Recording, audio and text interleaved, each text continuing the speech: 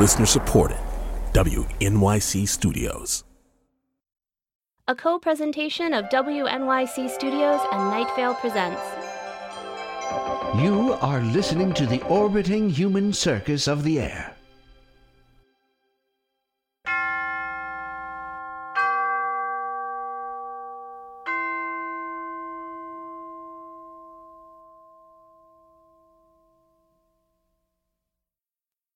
Hours after the radio show is over, the audience gone, and the Eiffel Tower closed, we take you to a small janitor's closet near the top of the tower, beneath the door of which spills the light from a small lamp, and inside the janitor's closet, a cot. And on that cot lies Julian, janitor at the Eiffel Tower, sleeping. Well, he's not sleeping, actually. He's pretending to sleep. He's waiting for the great recitating platypus of the north to come. This is, of course, the old folk tale that if, when ill, one rests bravely, a platypus will come and recite poetry while you sleep, which will cause one to be healthy by the time one wakes up. It follows the nighttime around the world. It waits till it's dark in the place. In Paris, for centuries, children have believed, when ill, the platypus will come. The kids fall asleep and they dream that the platypus has come. But it works. Yes, the platypus is the Parisian cure to the common cold. And they say when you wake up, if the platypus is still there, if you make a wish, whatever you wish for will come true. But if it's just a dream, how can he still be there when you wake up? Well, you know how, like, sometimes you wake up and whatever you're dreaming is still, like, lingering there, you know, like a mirage? But if it's just a mirage, then how can the wish come true? I guess in the same way that the kids get better from being sick. In his own way, the janitor believes, too. All his life he's wanted to have that dream. Well, yeah. I mean, when you're a kid, they tell you it'll only come if you behave. I mean, what if your illness is that you always mess everything up? Suddenly, the janitor hears something outside his closet door. Something approaches. He holds his breath and digs into the covers.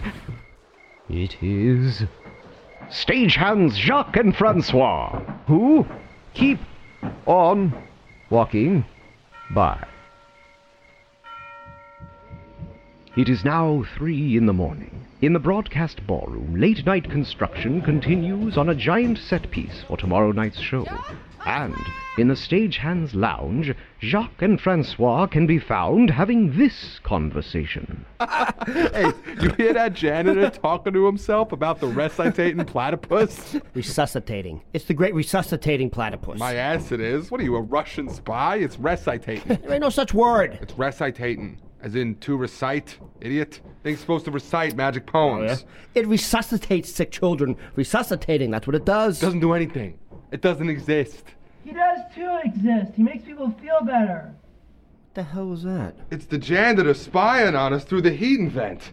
Crazy kid. Meanwhile, in his janitor's closet, the janitor takes his head out of the heating duct and, unable to sleep, paces around the tiny room. Noticing the saws that usually hang on his closet walls are gone, The saws. he leaves the closet and begins to climb the outer girders of the nighttime tower, until he reaches his favorite spot near the tower's very tip. Here, he places his ear to the metal on one of the girders and begins to listen.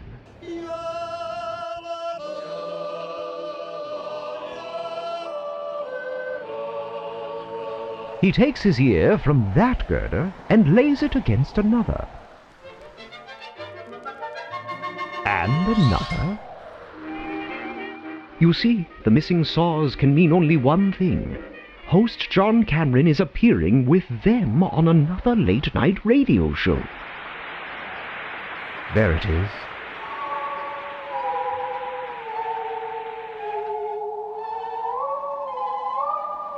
In Mr. Cameron's presence, ordinary hardware handsaws, the jagged metal things used to cut down trees, seem to come to life.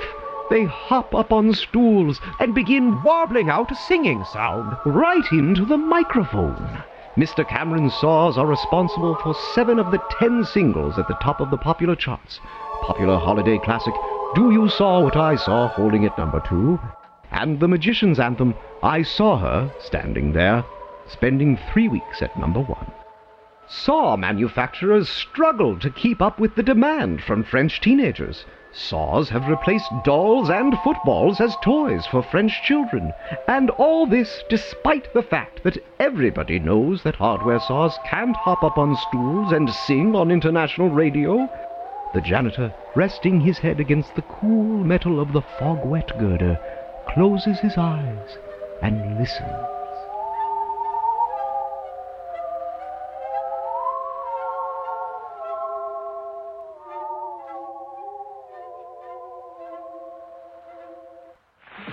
Inspired, the janitor longs himself for the warm glow of the stage and decides to engage in what has recently become a late-night occupation, stealing the microphone from the broadcast ballroom to practice speaking into it. He climbs down and sneaks in a side door of the ballroom. The microphone stands gleaming at the center of the stage in front of the closed curtain. Behind the curtain, work on the giant set piece continues, and the janitor hears his name being mentioned.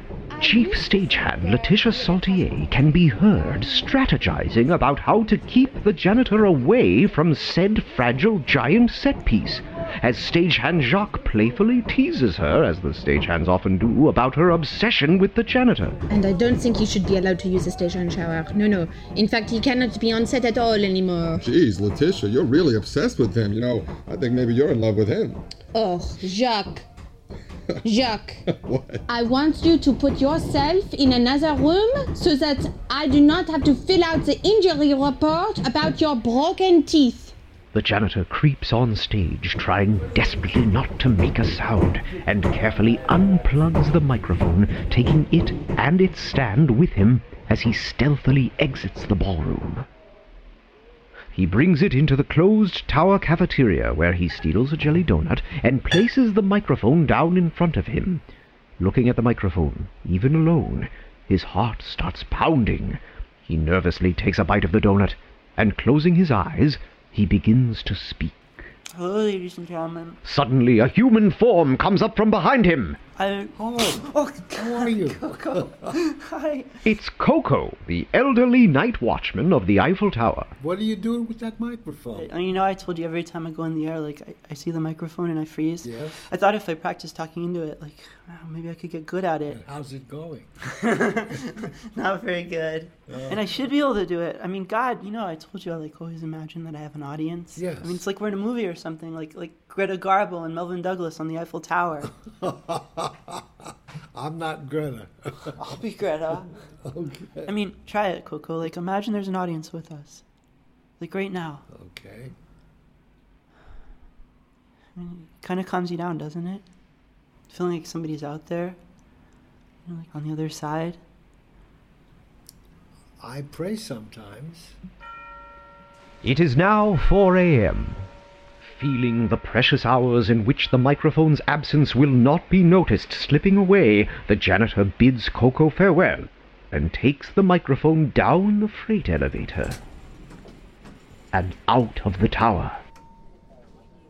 There is one place in the world where he can practice speaking into the microphone and not be interrupted. The janitor has a secret. At the base of the tower, he wanders past the old gypsy guitarist who plays there all night, most every night. Hola, chico. Hey. ¿Qué tal? No, nothing. Where'd you get that nice microphone from? It's beautiful. Oh, I borrowed it. Oh, cuídate con eso. Es muy precioso. Be careful. It's very precious. Yeah.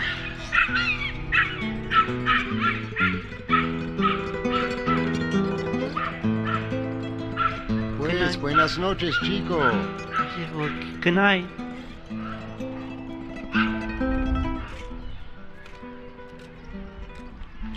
The janitor walks on, and keeping to the shadows, passes through the nighttime streets. He walks and walks.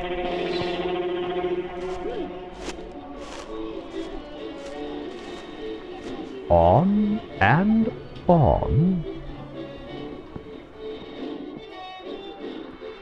until he reaches the River Seine. There, hidden underneath a bridge, lies one of the janitor's secrets. A small aluminum rowboat that he'd found abandoned floating down the river some weeks ago. He sneaks down under the bridge, unties his small boat, and gets in. He sets the microphone up in front of him on its stand and begins rowing. So nervous does speaking into the microphone make him still, that he decides to practice by telling a story that always calms him down. Okay, alright. Okay. What I was gonna tell you about was, that I had this friend, he was the greatest rhythmic genius that the world has ever known. He was born, tone deaf, and, he was born colorblind, and he couldn't talk until he was like 5. He didn't learn to talk, but he could hear these rhythms. Like, say there's a refrigerator humming, and somebody's breathing in one part of the room, and somebody's breathing in another part of the room, and there's crickets outside, and say someone's walking down the stairs, and a plane flies overhead, and a cat is purring, and all of those together, they make a giant rhythm that he could recognize. But when he was a kid, like his parents, so his parents were like always fighting. They were alcoholics, and they were just always screaming at each other, and there was a lot of violence and stuff. And but he noticed, like when he was super little, that whenever things were bad, or like whenever something bad was about to happen, whenever something like dangerous or scary was about to happen, there was always a certain kind of rhythm that was occurring, like a certain family of rhythms. And every single time his parents fought, that kind of rhythm was present. And then he noticed also that whenever things were good, like really, really good, like those days when, like, you know, like when time slows down, and like when things get really vast, and everything's really wonderful, and people are really happy, like on those days there was another kind of rhythm. And so he started doing these experiments when he was a kid. He started, like when his parents were fighting, right? He'd just start breathing and like drumming his fingers on the table and tapping his foot and trying to turn the bad kind of rhythm into a good one. And what he found was that whenever he did this, everybody in the room couldn't help but join in the good rhythm with him. They'd start breathing in the same pattern that he was breathing, and they'd start rocking back and forth unconsciously, like in their seats, in the same rhythm that he was doing. And they'd start tapping their own feet, and suddenly what would happen is the bad rhythm would turn into a good rhythm, and his parents would stop fighting. And invariably for him, the whole thing would lead to ice cream. But, you know, by like the time I met him, he was totally grown up, and he would travel constantly. He'd just pass through, and then that'd be it. You know, like you'd see him in another year or something. But all that he would do is he would go to these places where people were really sad, or things were scary, like really dangerous places. And he would just change the rhythm. Like he'd like walk into like a cafe or something, you know, like, or an all-night diner, and he'd just start breathing and tapping his foot. And tapping on the table and moving like his fork or his spoon around, and slowly everybody, like the whole feeling in like the place would lift. You go into like an emergency room in like a hospital, people would start smiling. People would be like putting their arms around each other and laughing. But what happened was like, as time went on, he just kept going to places that were more and more dangerous and more scary. It was right before the last war that we were in. He had a plan to go to the city that we were going to bomb, because he wanted to be there when the bombs were dropping, so that he could change the rhythm of the sound of the bombs dropping for the people that the bombs were dropping on. And I didn't want him to go.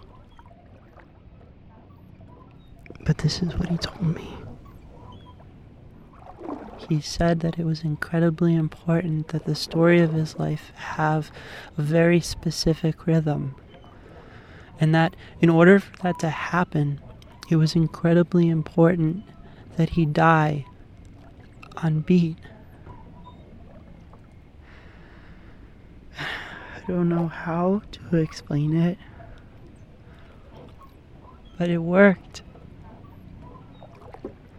Because every time I ever tell this story, the rhythmic thing in the story happens.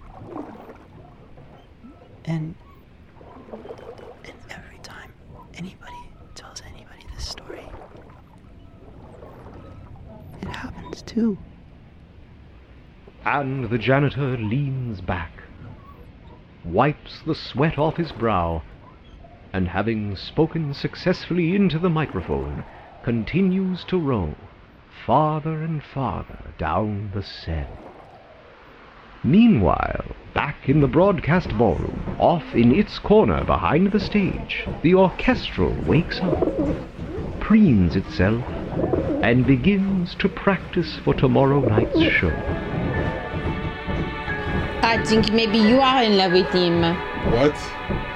Oh, come on, I've seen the way you look at him, Jacques. From across a crowded room, Okay, you look at him, now she's little, funny. like your heart beat out of your chest, you know. You know who I really feel that way about? I don't want to know.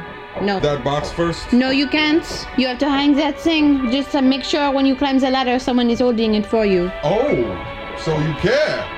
Yeah. Oh, she cares, everybody. Oh boy, I care. You can fall off all the ladder you want in the privacy of your own home, but here you have someone spot you know? This is not John Cameron. He's still asleep back home in bed.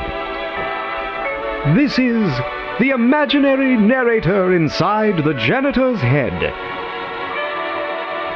The orbiting human circus wishes you a good night.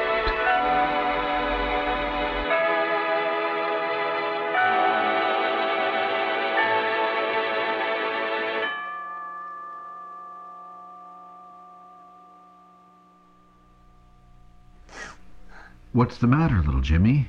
My dog ran away. How long's it been? 4 days. Did you walk him often? Pretty often. Leave him chained up in the backyard? Uh-huh.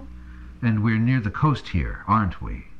You know, little Jimmy, he may be in the city of drowned sailors. City of drowned sailors? That's right, little Jimmy. On the ocean floor. Cities of drowned sailors are just full of pets who have been cast away and mistreated by us in the world up above. They're kept in big fish tanks full of air for all of the children who have drowned in ocean liners and passenger ships to look at. So few of their own pets drown with them that children in cities of drowned sailors grow lonely. To see real living pets makes the children so happy that late at night the kindly drowned sailors come up in old-fashioned diving suits filled with water. Filled with water? Drowned sailors need water, like you and I need air.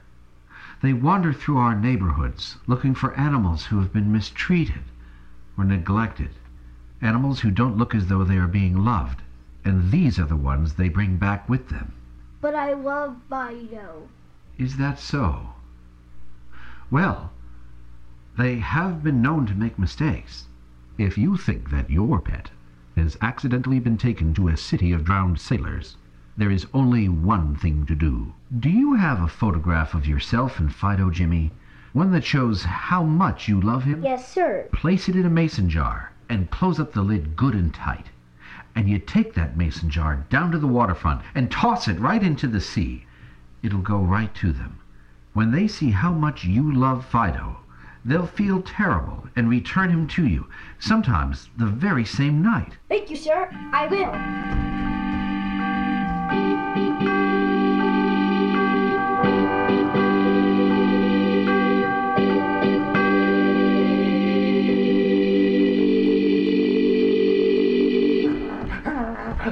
Well, is this Fido? Down, boy. Yes, sir. Well, he sure looks happy now. Yes, sir, and I'm never gonna let him get taken to the city of drowned sailors ever again. And remember, boys and girls, walk your dog at least 3 times a day. Brush your pet often. Keep them well fed. Keep them happy. And most of all, make sure you always have a photograph on hand that shows just how much you love them.